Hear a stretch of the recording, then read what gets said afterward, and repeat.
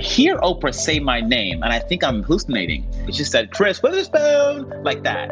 She said, Chris, I made it my mission and my core principle when I got my talk show. No one will ever tell me what I can and cannot ask. If they do, they're not coming on my show. And she said, at least if I ask the question, my audience knows I did my job for them. That taught me, Chris, always stand in your truth.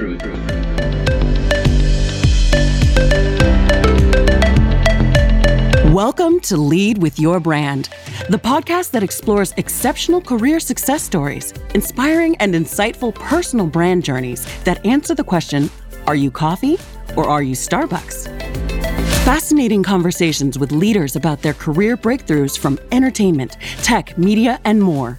You'll learn how they've turned up the volume on their brand to unlock success. Firsthand, uncensored, and real, as told by people who've been there. And plenty of inspiration and practical tools to help you lead with your brand every day as you drive towards your next career breakthrough. And now, here's your host, personal branding expert, diversity advocate, and keynote speaker, Jason Patria. Hey everybody, Jason Patria here, and you are listening to the Lead with Your Brand podcast, which is the podcast for folks just like you who are looking to turn up the volume, show your value, and lead with your brand to your next career breakthrough. Well, I have another amazing guest today. It is Chris Witherspoon, who is the founder and CEO of Pop Viewers. But before we get to Chris, it is Black History Month, and here at the Lead with Your Brand podcast, we are celebrating all February. Check us out at leadwithyourbrand.com/Black Voices, where you can see our collection of some of our favorite guests from the past few seasons who have amazing career stories and brand journeys, and all who just happen to be executives, leaders, and influencers who are Black. I'm also joined this month with my fabulous co-host, Ingrid Hadley, the founder and CEO of ILH Possibilities. Ingrid, let's talk all about bringing your best authentic self to work. It's a buzzword we throw around. I talk about it as core to leading with your brand, that you don't want to be somebody else. You got to be you and the best you can be. So give me your thoughts on being your best authentic self. Well, the first thing that I would say is that, being your authentic self, I feel like is like kind of a double-edged sword, right? So yeah. I think most people would say, regardless of race or ethnicity or cultural affiliation, right? I think being your authentic self is still thought of as maybe not so cool, right? Like we still have this professional behaviors that need to show up. But then we have to look at the word professionalism and systemically what that looks like in the workplace. And sometimes professionalism can be very, very synonymous with whiteness. Right? Like what is making kind of the bigger white male population more comfortable or more safe? Yeah. And so when we talk about it being a double-edged sword, I'll think about myself. So you knew me at NBC Universal. So anytime I showed up and I was presenting, I never wore my hair curly. I never wore French braids, right? I never did any of that until the week that I was leaving the company, right? Because I had this image, right? I would be in a suit and heels, and it was what I had been groomed into. I'm a baby boomer. And so for Black people coming from, Gen Xers, baby boomers, we were told that we should act and look a certain way. Yeah. So even the way that we speak, right? I'm expected to be this extremely articulate person, but I got to be honest with you. When I'm at home and even when I'm talking to you, I know, right? Right? I would rather use my AAVE, African American Vernacular English, right? Yeah. Like, and be more, it's more comfortable to me, but I have the ability to code switch. And I think what we have to understand is entering any room, we have to assess whether I can be my fully authentic self. Is it safe to be that person? Or do I need to code switch? Now, I'm not advocating that anyone code switch, but I think as you're entering rooms, you have to decide whether those are rooms for you. See, I think this is more of a decision for us than it is for anyone else. Yeah. We should be going into environments that celebrate and edify us and not tolerate us. So celebrate us, not tolerate us, right? And so how do we begin to create those opportunities? We have to think about who we are. And before we even interview for roles or promote into different divisions, what is the culture of that division? What is the leader's mindset towards these things? Because if we don't, then we can enter an environment that is not accepting of us. Yeah. And then half of the time that we're there, we're assimilating, right? And not being authentically ourselves, as opposed to being able to work and just think and bring our own lived experiences and perspectives to great products and business. Yeah. And I love this whole notion of, right, when we're interviewing, when we're looking at great companies that we want to work for, like we need to have that mindset that we're shopping. That's right. We're shopping for the career choice and the job choice that is a great match for us, right? It's like when I go to the store and I try on clothes, it's like it might look really great on the window. And when I put it on me, it does not look good. So I'm not walking out buying that outfit. It's kind of the same thing. I mean, it thinks back, Ingrid, like I wanted to work for this huge Hollywood company like my entire childhood. And I did work for them. But I mean, from day one in orientation, there was things telling me there that were like, we don't value the same things. That's right now, for me, I still felt like I was being my best authentic self, right? But I could see that those things weren't valued. And I ended up walking across the street to one of their competitors. It makes me think, though, I probably should have made that switch a lot sooner. Right. And really understanding, because it's a huge mental burden as well, right? To go into an environment that doesn't feel like it is welcoming you in. And by the way, this is not on purpose. Like, I don't think anyone is intentionally saying, I'm going to trigger a Black employee or a person of color in the workplace today. But because I'm not necessarily integrated into that workplace, or my values are not integrated into that workplace, it just doesn't seem like a fit, right? Yeah. And so I think the onus of authentic self is really on us. Yeah. I do. I believe that, as I said before, go where you're celebrated and not where you're tolerated. Absolutely. And at the end of the day, right, your career is a journey. So it's all about making strategic choices and trade-offs. So it's not like there's the exact same thing you need to do in every career situation. It's like, what's the right thing for you right now? That's right. That's right. And that can change over time. And I think that's what's amazing as well. As you know, even when we talk about natural hair, we now have the Crown Act, right? Where it's actually illegal in some states to discriminate against someone's hair, right? But because I grew up and I have super curly hair, and it was just always perceived as being unprofessional. And, if I wore French braids to work, it's like, oh, are you going on vacation? It's like, no, this is the hairstyle I choose, right? And so something as simple as that, though, going back to what we talked about, I think a couple of episodes, impressions are formed in the first 7 seconds. Yeah. And so what are you thinking about me when you see me? When you hear me speak, what are you thinking about me? Yeah. I should be able to control some of that narrative. Absolutely. Well, I love talking to you, Ingrid, and I know we'll be back next week to continue our conversation. All right. I look forward to it, Jason. Thank you, Ingrid. So much great advice, and I can't wait to talk to you next week. Today's guest is Chris Witherspoon. Now, he is an entertainment journalist, producer, and entrepreneur with a signature, accessible approach to media and culture. He is the founder and CEO of Pop Viewers, the platform that helps you find what to watch next, invites you to react to the TV and movies you've watched, and encourages you to share the experience with fellow content lovers. He's also an entertainment contributor for NBC News and MSNBC.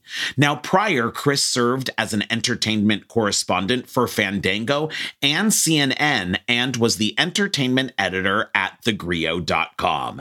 Now, he has interviewed folks like Meryl Streep, Tom Hanks, Oprah Winfrey, and Viola Davis. Now, he first got his taste of media as an intern way back at ABC's Good Morning America, and he's an alum of the prestigious and iconic NBC Page program. We'll be back with Chris Witherspoon, founder and CEO of Pop Viewers, in just a moment.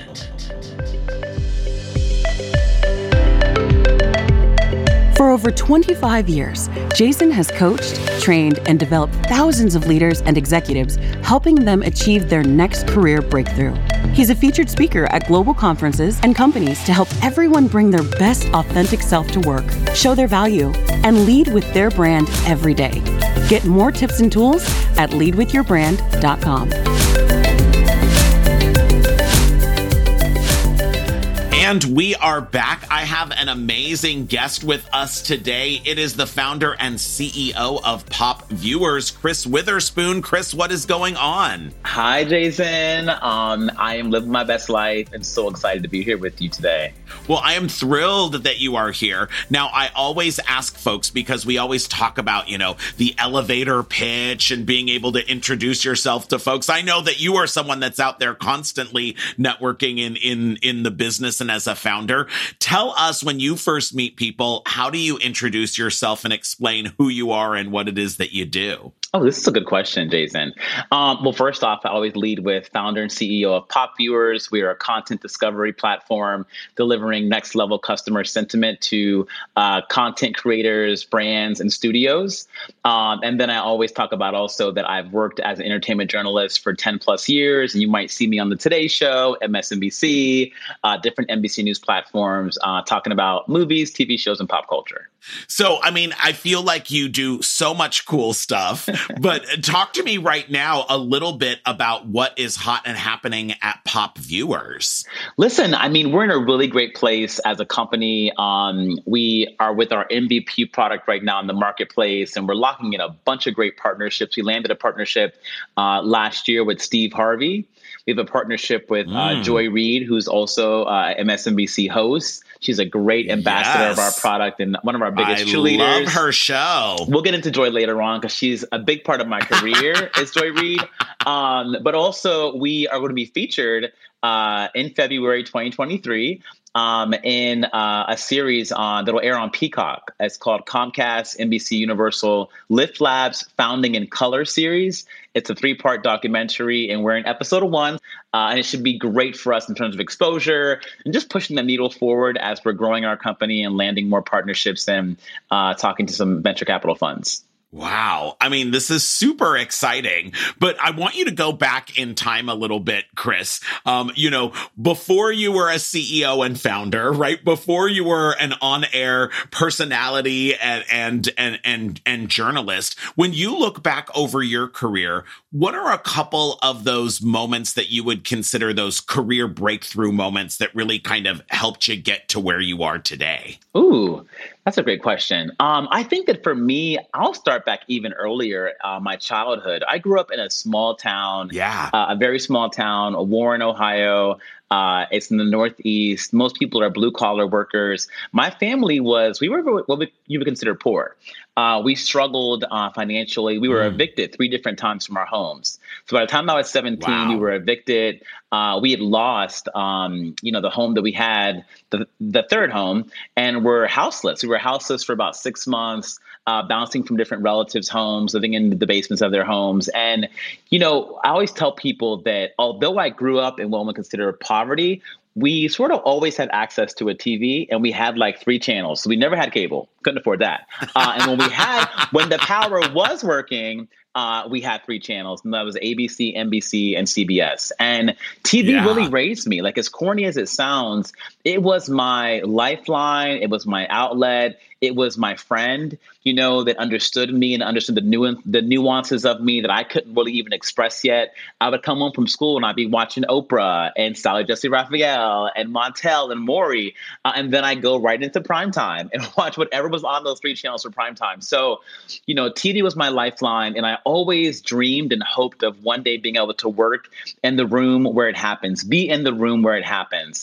be in the studio, be around those anchors and journalists. And also, the stars that really helped me dream dreams that were bigger than me based on the roles they were playing in the movies that they starred in. So fast forward, I did get a chance to finally make it to New York after putting myself through college at Ohio University. I landed an internship at Good Morning America. And that was probably my biggest career breakthrough. Being in Good Morning America studio back in 2004, working with Diane Sawyer, Robin Roberts, Charlie Gibson, Tony Perkins, seeing all these stars coming into the green room where I was working, or downstairs where I was an audience coordinator. And then after the show was over, I go work for this woman. Her name was Shelley Ross. She was the EP of Good Morning America at the time. I would answer her phones because her assistant was on maternity leave. So I was thrown into the fire in the business. But exactly. But you know what, Jason? I felt so right at home. I felt like I belonged there. I felt inspired. And I also began to realize I was doing something right because I was standing out. My internship bosses, they saw something in me and they kept giving me opportunities that they weren't giving all the other interns. And so I realized, you know what, Chris? Maybe this dream you have of being in the room, maybe it's a real dream and you deserve to be here. Yeah. And what were some of the things that you were doing to stand out? Oh, my God. So I always tell people this funny story. When I got to Good Morning America, again, I got to New York City by a miracle. It was just God's graces that got me here. I had little to no money to live on. I was living in the basement of one of my mom's friends in Brooklyn. And I brought like 5 outfits with me to intern. And I was like, I'll figure it out once I get there. But they were all like dress clothes. Because in my mind, if I'm going to Good Morning America, I'm going to be wearing the best that I had to offer. Yeah. And I had gone to Columbus, this store, I can't remember the name of it, but it was a thrift store where you could buy like nice clothes for like $2, $3, whatever. So I had bought a bunch of really cute looks. I'm gonna say really cute outfits that were like next to nothing. And so I would go to work dressed in like what people considered like church clothes. I'll never forget my first day. Some of the interns were there and we're like getting ready to, they're orientating us, whatever. And this girl was like, you look nice, but you like you're wearing church clothes. And I was like, well, you know what? It is by the grace of God, a lot of prayers from church folks that I am here right now. And I take it very seriously. Yeah. Even though I might be doing grunt work as an intern, I wanted them to know that when I come into this building, I don't want you to see me wearing sneakers or flip-flops or jeans. I want you to know I take this very seriously and I'm very grateful to be here. And it's so funny. My very first day, I'll never forget this, Usher was there. Wow. And Usher was doing, he was doing the album that has the song Yeah on there. Yeah. I'm singing for you guys. And I'm walking in during the orientation and my boss is kind of like showing me around the studio. He's doing like his rehearsal sound check. In between songs, he stopped to tell me he loved my shirt. He like pointed me out. He was like, I love your shirt. It was a button-up pink striped shirt from the thrift store, by the way, probably from the 80s, but I think I wore it well. I was very confident. And I think everyone in the room took note that why is Usher stopping to point out our new intern? Does he know him? He didn't know me. I think, but he saw that I was dressed nice at 5 a.m. Yeah, exactly. So yeah, I think dress for the job that you want, not the one that you have. And secondly, I used to, during the meetings that we would be able to join in on, I will pull my chair up to the table. A lot of the interns would sit on the back, in the back. They would have like, we didn't have like smartphones back then, but they would not be paying attention, they'd be kind of zoning out, sleeping. I'd bring a little notepad and take notes like I was one of the producers and I was not, but I wanted to learn how they did what they did to build the show. Yeah. And although I might not have taken up space and talked, I still took up space. And I think that showed me it's okay to pull your seat up to the table when you get access to the room to be at the table. Yeah, right. And not like throw it away playing on your phone in the back, right? Yeah. And you know what else? And don't be afraid to be present and take up space. Like sometimes when you get a job and you're an intern, you feel like, okay, I should be just lucky to be here. Let me not take up space. Let me hide and be in the corner because no one wants to hear my thoughts. But at the end of the day, after 6 or 8 weeks, they began asking me my opinion because they recognized, okay, he's a demo. He's 21 years old, a demo that we might not be reaching right now. And his opinion matters. And I also made sure I learned how to state my opinion the right way, not to, start talking and rambling, but I kind of began watching the different folks when they would speak. It was always quick and concise, and you had to be okay with your idea being shot down. Yeah. Yeah. Right. Like show up, have an opinion and the confidence and do it quickly. Now, Chris, I know that you were also a famous NBC page. So talk to us about that. How was it like getting into that program? And then I know that must have been wild working at 30 Rock and all of those great things. Yeah. So, it's funny. I left Good Morning America. I went back to OU and I graduated. And then I came back 6 months later. I saved up enough money to come back to New York City. But I ain't had no job, Jason. So when I first got back to New York in 2005, I was a busboy at a restaurant on 51st and 9th, no longer there. It was called Vintage. And it's so funny. So I had applied to the NBC Page program like 3 different times. And I wound up meeting a guy. Funny story. I helped him carry a washing machine downstairs in the building that I lived in. And he happened to know the CEO's assistant. At the time, his name was Bob Wright, was the CEO. He happened to know Bob Wright's assistant. Her name is Jametha Fields. And he got my resume to her. And I don't know if Jametha I never asked her if she ever put in a good word for me. What I do know is I finally got the interview, the first round interview. Then I got the second round interview. Then I got the third round interview, and I got into the Page program. And that was an opportunity that it really changed my life. I think being in the Page program, it is like being in grad school for a year. With the best and brightest in the industry, people who have dreamed of having that job and they really want to pull their chair up to the table. Okay. You are with people that aren't afraid to raise their hand, that they aren't afraid to take up space. And you also have to figure out in the midst of all this competition, how do you find your lane? How do you create your own distinctive voice? I had an amazing time in the Page program. It's funny. I watched Aubrey Plaza host SNL recently, and I was screaming. Wasn't it spectacular? Oh my God, I was screaming in my bed because I used to tour with Aubrey. I was the Page 2005 through 2006 for the full year. I stayed till they kicked me out of the program after you're out. But I stayed.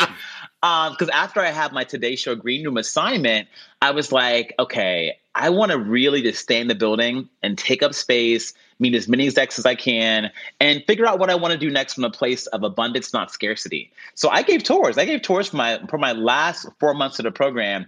Most pages don't go back to touring. They go on to a full-time job. They land something. For me, I wasn't getting the offers that I wanted. Ooh. So I kept touring. So I trained Aubrey. I was one of the pages. Oh my gosh. Whenever new pages. Oh yeah. When new pages came. But don't say, oh my gosh, because she ended up getting fired from the program. She jokes about it now. But I think I definitely recall doing a few tours with Aubrey and showing her my loose, fabulous, fun way of touring that's very scripted, but there's unscripted moments. But I'm so proud of her. I'm so proud of her. And I'm one of her biggest fans. Yeah. Yeah, she is spectacular. So now talk to me, once you did all of these assignments, how is it that you actually, got permanent roles and actually became, correspondents at places like Fandango and CNN and then ultimately the Grio? Yeah. So, it's funny. I was in the Page program. I left the program after my full year, as I mentioned to you, because I knew I wanted to be on-air talent. So I left the program, went to go work at a hotel in Soho for 2 years, which is so random, but it was better pay than the Page program. Everyone knows you don't get paid much from being a page. Better pay and benefits, which we did not get as a Page either back then. And I did it for 2 years. And then a friend of mine, her name is Lauren Skoronsky. She recently left her role as an SVP of comms. But she was working as an assistant to the VP of NBC News Communications. Her name was Allison Gullis. Yeah. So Lauren Skoronsky called me. I'm working at this hotel. And me and Lauren were pages together. So she remembered my work ethic. And we just always had great times at the Page. And she was like, Chris, I know that you're living your best life working at this hotel, but I really think you'd be great to replace me. I'm getting promoted. And part of my job it's not just answering Allison's phones and booking her travel. She was like, I also do some junior publicity work. Ooh. So, for example, for the Today Show Summer Concert Series, I help arrange the press pin for that. And I'm out there with the hosts from Access Hollywood and ET and all these shows where I think you'd be great to be a host one day. And I'm also watching Miley Cyrus or whomever's on the stage. I'm literally right on the side of the stage. So she was like, Chris, I think you'd be great for this job. Jason, I didn't want the job. Yeah. So I ended up talking to Allison, and I liked Allison. That's why I took the job. I didn't think I was going to love the job so much because I was like, oh my God, 9 to 5, as if. But I knew I wanted to work for this woman because she was just so, can I say badass? Yeah, of course. Yeah, she was just so badass and so confident in her skin, and almost the kind of person that didn't need that job, but she wanted to work there. Does that make sense? Yeah.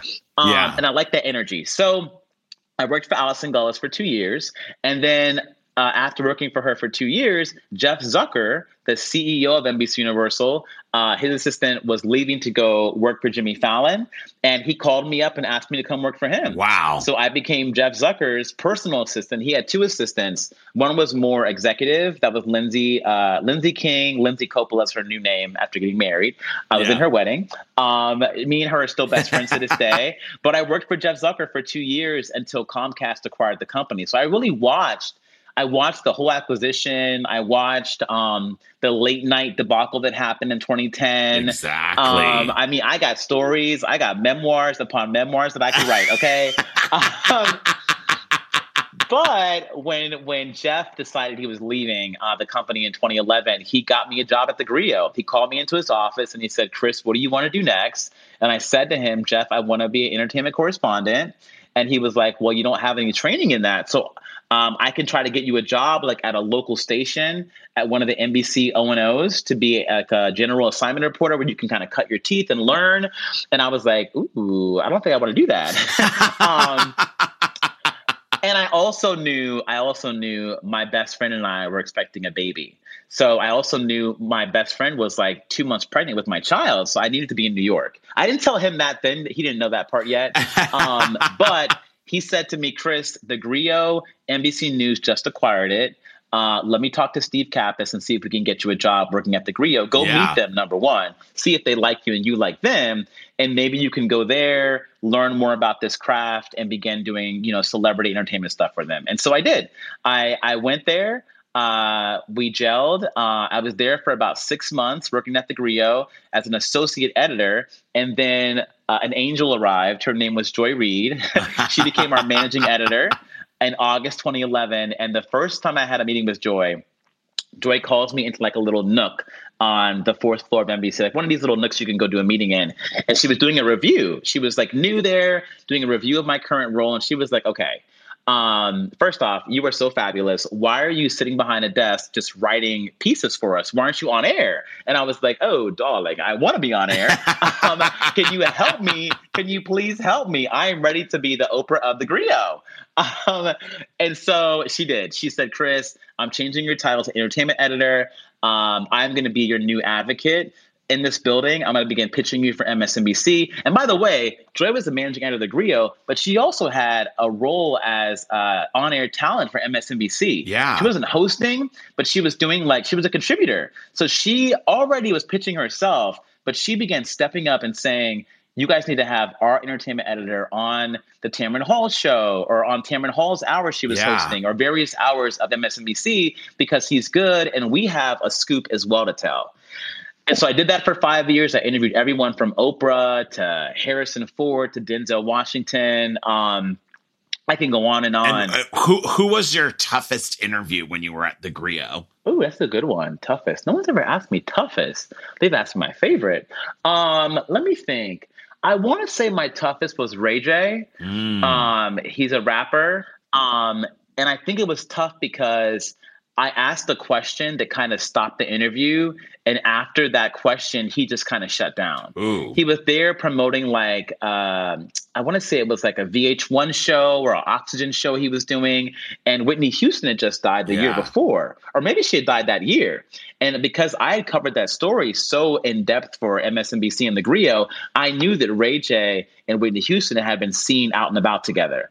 The year that she died, they had become really good friends, and no one really knew the backstory to it. And so I just asked a question about like his fondest memory, his thoughts on her legacy after passing. And he looked at his publicist and he was like, cut the interview. And I was like, ooh, what happened? What happened? And the publicist came to me and said, no Whitney Houston questions. But what I can say is after that, the energy had just changed. And so that was pretty tough. And I think for me, I'll go from that to my favorite interview. Because I think for me, it taught me, Chris, you have to be true to who you are in interviews and never be afraid to ask the questions that people at home are wondering about. Yeah. And I'll bring it back to my favorite, Oprah. My first time, I interviewed Oprah 3 times at the Griot. Ooh. My first time was for her film she did called The Butler. So I interviewed her in the room. But what's crazy, Jason, is after the interview's over, I'm in the hallway waiting to interview Lee Daniels. And I hear Oprah say my name, and I think I'm hallucinating. She said, Chris Witherspoon, like that. She said, Chris, I made it my mission and my core principle. When I got my talk show, no one will ever tell me what I can and cannot ask. If they do, they're not coming on my show. And she said, at least if I ask the question, my audience knows I did my job for them.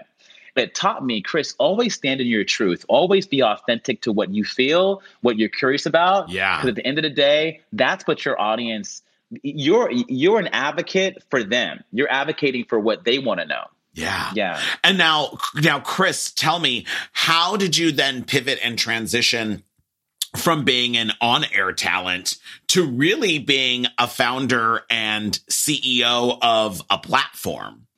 Okay, so after I worked for The Griot, I moonlighted for 2 years at CNN as an entertainment analyst and went on to Fandango and Rotten Tomatoes. But I remember there was a moment, probably right around 2014, working at The Griot in particular, where I began seeing how these micro conversations, right, that were happening on Twitter, Facebook, social media around Black content, like shows like Scandal or Viola Davis's show on ABC, how they were trending. How to Get Away with Murder. Yes, there we go. They were becoming like, Scandal was the first primetime Twitter event that happened every single Thursday for all those weeks. And no one could explain how it was trending and how it was shifting culture. Although critics didn't love Scandal. That was never a critic darling. But it was shattering records, and even more, it was amplifying these voices of a marginalized community. So I saw that happen with TV shows. I saw it with Empire, and I covered Empire for CNN and how that show was breaking records, but more important, it was breaking records on social media.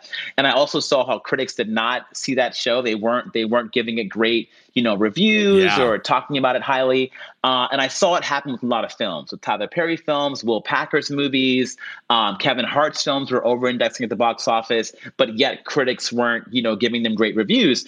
So I began to see a disconnect, Jason, between what critics felt and what, audiences felt, in particular, Black and brown audiences, the LGBTQ plus community that was making RuPaul's Drag Race a juggernaut hit. Yeah. But at the time, it wasn't getting love from critics. This is like back in 2014, 2015. And so I kept my eyes on that throughout the next 5 years of my career. And when I left Fandango and Rotten Tomatoes, I really was impassioned to create a platform that would amplify the voices of marginalized communities, and really help provide analytics to the studios around why people are watching shows. Why are our diverse audiences obsessed with White Lotus? Yeah. There's not a Black character on there, but we're obsessed. Why are we watching The Crown? Why are women, obsessed with RuPaul's Drag Race when it's not necessarily a show where you feature, white women? Yeah, exactly. It is, but they're a key demo of who watches that show and who engages on our platform around that show. So I wanted to create a platform that could help people discover what to watch next. It's what I had been doing. And actually, I still get to go on a Today Show and other places and discuss, new shows and new films. And I do it now as founder and CEO of Pop Viewers. But I wanted to just give the viewers a seat at the table, and we're doing that. That's so amazing. Now, what's been the biggest change that you've had to make as a business person and a leader to run a platform in addition to the great on-air stuff that you do? Ooh, how long do we have? Because I can go on and on and on about that. Listen, I think that it's a constant sort of a constant journey to remind myself I deserve to be a leader. I think that at the end of the day, working for the big companies that I've worked for, sometimes you can get very used to being a soldier.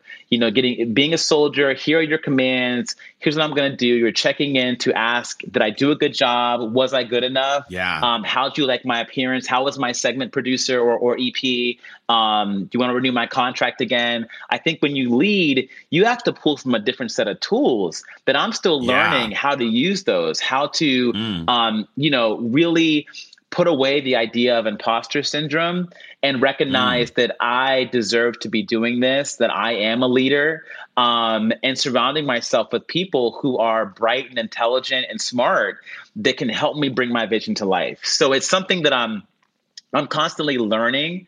And I surround myself with a lot of other founders who are, sort of new to this as well, who are very successful, that are able to tell me, here's what I did in year 2. Here's what I did in year 3. You're going to hit this bump in the road in year 3. Here's how to handle it. But it's an ongoing sort of journey to continue to level up and to continue to be the kind of leader that I always wanted. One of the best things that I got to do was work for Jeff Zucker. Yeah. And I got to watch Jeff Zucker when he was CEO of NBC Universal. I got to watch him, slay a lot of dragons. And I got to see him run this massive, massive company. But one of the best things that Jeff ever gave me, and I told him this all the time, was the days where I got to watch him fail. Were the days that I got to watch him beat up, bruised, and battered, walk out of that office at 7 p.m. or 8 p.m. But I got to see him in the morning, get back up and be the first one there. Yeah. And smiling and whistling, walking in. And who's on my call sheet, Chris? And, to me, it's like seeing that not every day is going to be a good day. And part of the journey are the bumps, are the bruises, are the failures, but you're defined by how you get up and how you get back in the game every single morning. That's what I try to be about when I run my company. Yeah. And so talk to me, what's been maybe one of your failures that you've learned the most from and really grown? That's a great question. I think one of my failures early on was trying to launch perfect versions of our product. Yeah. So what I heard about a year into our company, someone told me, I believe it was Steve Jobs said this, that if you launch your product and it's perfect, you waited too late. So for me, when we were like kind of in the beta testing phase, I really was always obsessing over, no, that feature should be here. That's not how we envisioned it, or this isn't functioning the exact way that we said it would, or that I thought it would. And sometimes I think earlier on, I was so focused on the fit and finish and on launching this perfect, elegant, fully functional, fully optimized MVP version of our product. And the reality is, it's okay to launch something and learn from it. I don't know how many times I've had Apple tell me they have to fix a bug, or I have to do an update to my phone. And it's not just me, it's hundreds of millions of people across the world because they launched something a little too soon, but they got the learning from it so they can fix this. Yeah. And so for me, I think the failure was my ego. My ego wanting to be perfect. Sometimes when you do what I've done for many years and you're on TV, they put you into wardrobe, then you go into hair and makeup after your rehearsal. And like when you get out there, you're kind of aiming for a perfect segment, right? Yeah. When you're doing technology and you're putting it in front of the masses, you have to recognize that perfection is sometimes just launching it. Getting it to a launch and getting it in people's hands is perfection. If you got to put out a update the next day, you do that. Yeah. Wow. Great learnings there. Now, Chris, I want to talk a little bit about your brand, both as on-air talent as well as a founder and CEO. Give me 3 words that you would use to describe brand Chris Witherspoon. Ooh, I would say polished, casual, joyful. Ooh, polished, casual, and joyful. So talk to me a little bit about polished and casual, because I love that that those things don't seem to go together. So how does that intersection come together and be uniquely Chris? I think that at the end of the day, I get to go in these rooms, right? I get to go in the rooms with some of the biggest stars in the world, the most successful CEOs in the world. But I'm still this kid who grew up in a small town. The first house I lived in until 6th grade, we had a cornfield behind my house. So I grew up, covered in mud and dirt in the summer and, during my breaks. And after school, we would go play in the cornfield with my friends. And like we had literally like a forest, like Sherwood Forest to the left of the cornfield. So we were literally out there, not just casual, but covered in mud and living that country lifestyle. So for me, I find that when I get into the room now and I'm talking to executives or folks that can help me push my idea forward, they want to know who I am. Yeah. And they don't necessarily just want to see the polished, refined version of Chris who, can sit all proper and say, hello. They want to know the fullness of who I am. They want to see the bruises. They want to see the scrapes on my knees from when I fell down when I was a kid, or at least hear about them. And it's so funny. I had an honor and privilege to sit down with Jeff Shell recently. Yeah. The CEO of NBC Universal. It was a full circle moment for me. My first time being back to that executive floor. And I emailed him to just tell him more about my company and get his advice. And I sat down with him, and I'm fine saying this, I hope he hears it. The first half an hour, Jeff Shell didn't ask me one question about my company. He asked me about me. Yeah. And in my mind, I'm like, is this man out of his mind? He wants to hear me talk about my childhood, how I grew up. Every single thing I would say, he would say, oh, but so how'd your family, when you were evicted, how'd you get to OU? How'd you figure out how to go to college? And then how'd you pay for it? And he was so enamored by me and my story. And the more he asked me to tell him about me, the more I let go of the insecurity and the nervousness of being too casual. And I recognized that maybe this is what some executives do. Maybe sometimes they want to know who you are so that they can then bet on your vision. Yeah. And I recognized that it's okay to bring that casual side of who I am. And then about a half an hour in, he said, so tell me about your company. I want to hear about Pop Viewers. And I'm like, okay. And then I brought the polished Chris, and I'm telling him my elevator pitch, and I'm telling him my big high flying arrows of what I believe our company can achieve in the media. And it was an amazing meeting. And it probably, out of all the bosses I've had, out of all the, important people I've met, he shifted my perspective on how a meeting can go because he wanted to know me. Yeah. And I'm sure he had many, many more meetings that day that were like super important and emails to answer, but he let me take up space and bring all of who I am, not just the polished side of who I am, to that meeting. Yeah. Yeah. And I love Jeff is such a great leader, but it really kind of reminds me that it's really about people investing in you as a person and trusting that on top of just wanting to invest in a business, right? Because really businesses are about the people that lead them. Thank you, Jason. And it's funny, early on in my journey with my company, every single person who invested in our company, who wrote us a check, they always said the same thing. And I was like, are y'all talking to each other? They said, literally, Jason, they would say at some point I would hear this sentence, I'm betting on you. I'm betting on you. I understand your vision. I kind of understand what Pop Viewers does. Some folks that don't know entertainment at all don't get the importance of viewer sentiment, and Nielsen and analytics. They don't get all of that. But I've always heard them say, I'm betting on you. I believe in you. Yeah. And I'm writing this check because of you.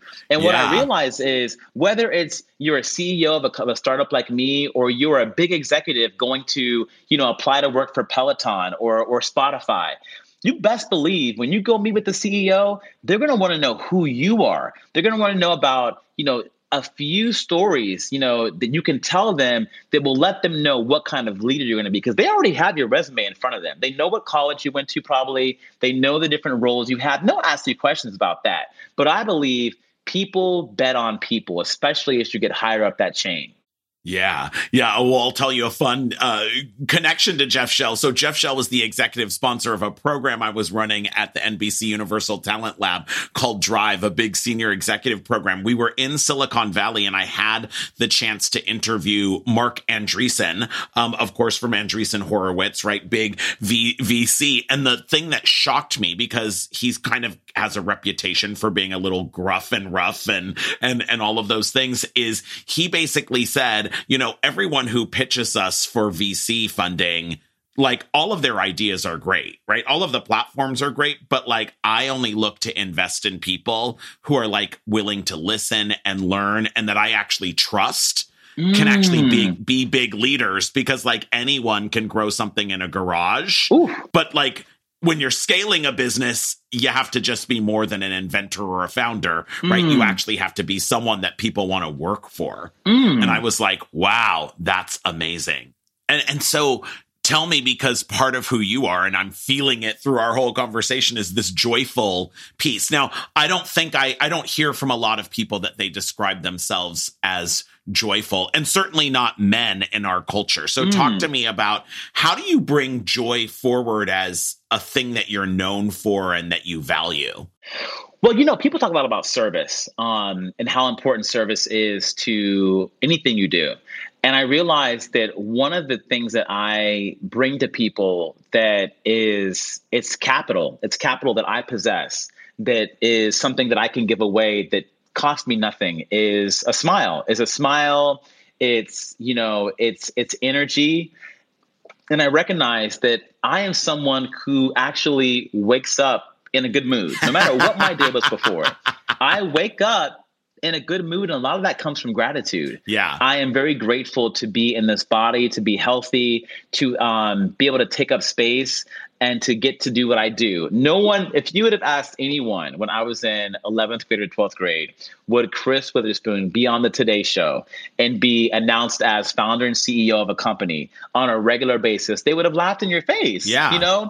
I've defied so many odds to be where I am right now. I can't help but smile and laugh and giggle, and someone once said that happiness is something that is temporary. Joy, it's something that's permanent. No one can take it away from you. When you have joy, you can face any kind of mountain. You can climb the mountain and have scrapes on your elbows, and you might even fall off of it, but you can still get up and laugh because you're just happy to be there. And for me, I try to, as a service now, I try to give that away. I try to make sure I set my intention before I go into a meeting, before I go on a segment for a show. I say, someone's watching that needs to be lifted up. And Chris, this is what you do. This is your jam, Yeah. Now, Chris, tell me, when you talk about being joyful and polished and casual, there are times when, your brand, you run up against people that you're not their cup of tea, right? Or they kind of share that stuff doesn't work for them. Give me an example of a time, or share with me, where was a time that you worked with someone or interacted with someone where, kind of who you are and your brand just didn't mesh with them, and how did you handle that? Well, thank God I'm in therapy. So that's one thing. Any kind of moment like that happens, I'm in therapy. So I love my therapist. And I can tell anyone who's listening, please, if you never have given therapy a try, do it. Don't go when you have a meltdown, or don't wait to go when you have a meltdown. Go when you're in a good space, because therapy just helps you feel even better. But anyways, my therapist has taught me, and I'm giving this away to you guys right now. She said one day in my session, and it was one day when I had a moment where I did a meeting with someone and they were not delightful. They were the opposite of delightful. And they made me feel feelings where I wanted, there's fight, there's flight, there's appease. I wanted to flight and run out of that room. Yeah. But I didn't. I stayed in there, but I felt those feelings come up. And so my therapist said to me, she asked me a question, and I was like, is she crazy? But she said, Chris, do you know the difference between a thermometer and a thermostat? And I said, I think I do. Yeah. Sort of. One, my mom would put it in my mouth when I was sick to take my temperature. The other one is like when I go to the hotel, it's on the wall and I set it. She said, okay, So she said, your job, the moment you wake up and the moment you leave your house and you go to meetings and you're around people out in the world that might not be your cup of tea, your job is to be that thermostat. You set the temperature you want to be at. So just like when you're in a hotel room, you put that thing at 70, guess what? It can get as hot as it wants to in that room. It's going to regulate and go right back to 70. It can get cold in there, so it'll go right back to 70. So what I do now, before I go into a meeting where I can always tell sometimes, okay, this might not be the group for me. They might not be able to connect with my joy, my personality, my energy. Yeah. But my job is to be that thermostat. My job is to set where I want to feel, right? Where I want to feel in that meeting and what I want to feel. I'm going to set it there and I'm going to let them do whatever they want to do. But I'm going to stay there. I'm going to stay there until that meeting's over and I'm going to walk out and I'm going to feel good. And that's what I do now. And so I know that my job is not necessarily to make you emulate or reflect back what I feel. My job is to stay there because when I'm there, that's when I'm at my best. And that's when I feel good. And my job is to feel good. Yeah. And to bring your best stuff to the table, right? Like, yes. Why are you going to lower yourself because people are feeling blah or boring, right? I have a couple of fun questions to ask you as we close out. Okay. So, Chris, we've been talking about your brand. As a consumer, what brands are you obsessed with, or what brand can you not live without? Ooh, okay. I would say a brand that I really love is Netflix right now. I think that they've democratized storytelling. Yeah. They've democratized access to great stories. I love that it's something that my son and I literally every single weekend we sit down together. And you would think that with HBO Max and all the competitors, we kind of be over it, but it still is something that brings really great stories, great content. And we're able to do it together. Now, if you were a type of car, what type of car would you be? Ooh, I think it'd be a BMW. And why? That's a good question. I think BMWs are sleek. They're elegant, but they're not so loud that they take up all the energy in the room. Ooh, I love that. The BMW. And finally, Chris, what's the best career advice that you'd like to pass on to our listeners? Okay. I'll tell you a story. When I was in high school, getting ready to go to college, really rough time in my family's life. And we were houseless at the time, but I had gotten accepted to Ohio University, a huge deal for me and my family. I was going away to college. I was the first person in my family to get into college, to go away to college. And I was at church, and this woman who never, ever talks to me came up to me, and she gave me a hug, and she whispered in my ear, "If you don't see the example, be the example." That's all she said. She gave me a hug. That's all she said. And I was like, okay, that's kind of odd. But I didn't forget it. I got in the car, the ride home, I thought about it. And when I got to OU, I did it. I remember getting to OU and not seeing myself reflected in the student body.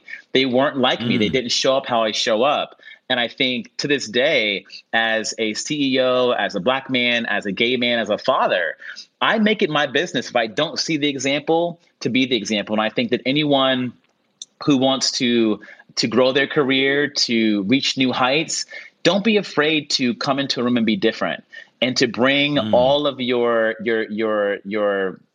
parts of who you are that make you stand out. Bring it to your pitch, bring it to your meeting, bring it to the why you want to produce this segment or why you want to create this business. Because at the end of the day, people bet on people, and people will always notice a strong, solid example that doesn't exist. I love that. Well, Chris Witherspoon, it's been so great talking to you and having you on the show. Tell us, where can people learn more about Pop Viewers? So you can download us. We're available right now in the Apple App Store. You can go to our site, popviewers.com. We're on Instagram and social media at Pop Viewers. And also you can find me at Witherspoon C on all social media platforms. And if you have any questions, just DM me or hit me up on LinkedIn. Well, Chris, it's been a blast talking. Thank you so much. Thank you, Jason. You're like the new Oprah. Just know that. I hope. I wish, right? Receive that. Receive it. I I'm receiving. And we'll be back in just a few moments with my final thoughts. Are you tired of not being recognized for your work? Are you ready to rise above the rest and accelerate to the next level? The Lead with Your Brand Career Breakthrough Mentoring Program will help you take control of your career, develop your own unique brand, and catapult you to a whole new level of success. You are a top performer, and the Lead with Your Brand Career Breakthrough Mentoring Program is what you need to get you there. Visit leadwithyourbrand.com to learn how. I just loved sitting down and talking to Chris Witherspoon, the founder and CEO of Pop Viewers. You know, you could really just feel his spirit coming through. And when he talked about being joyous as one of his brand attributes, you could feel it. And at the end of the day, that's what your brand is all about. What is that spirit that you bring? It's not what you do, but rather it's how you do it. What is it that people say about you after you've left the room? Chris was such a great example of that.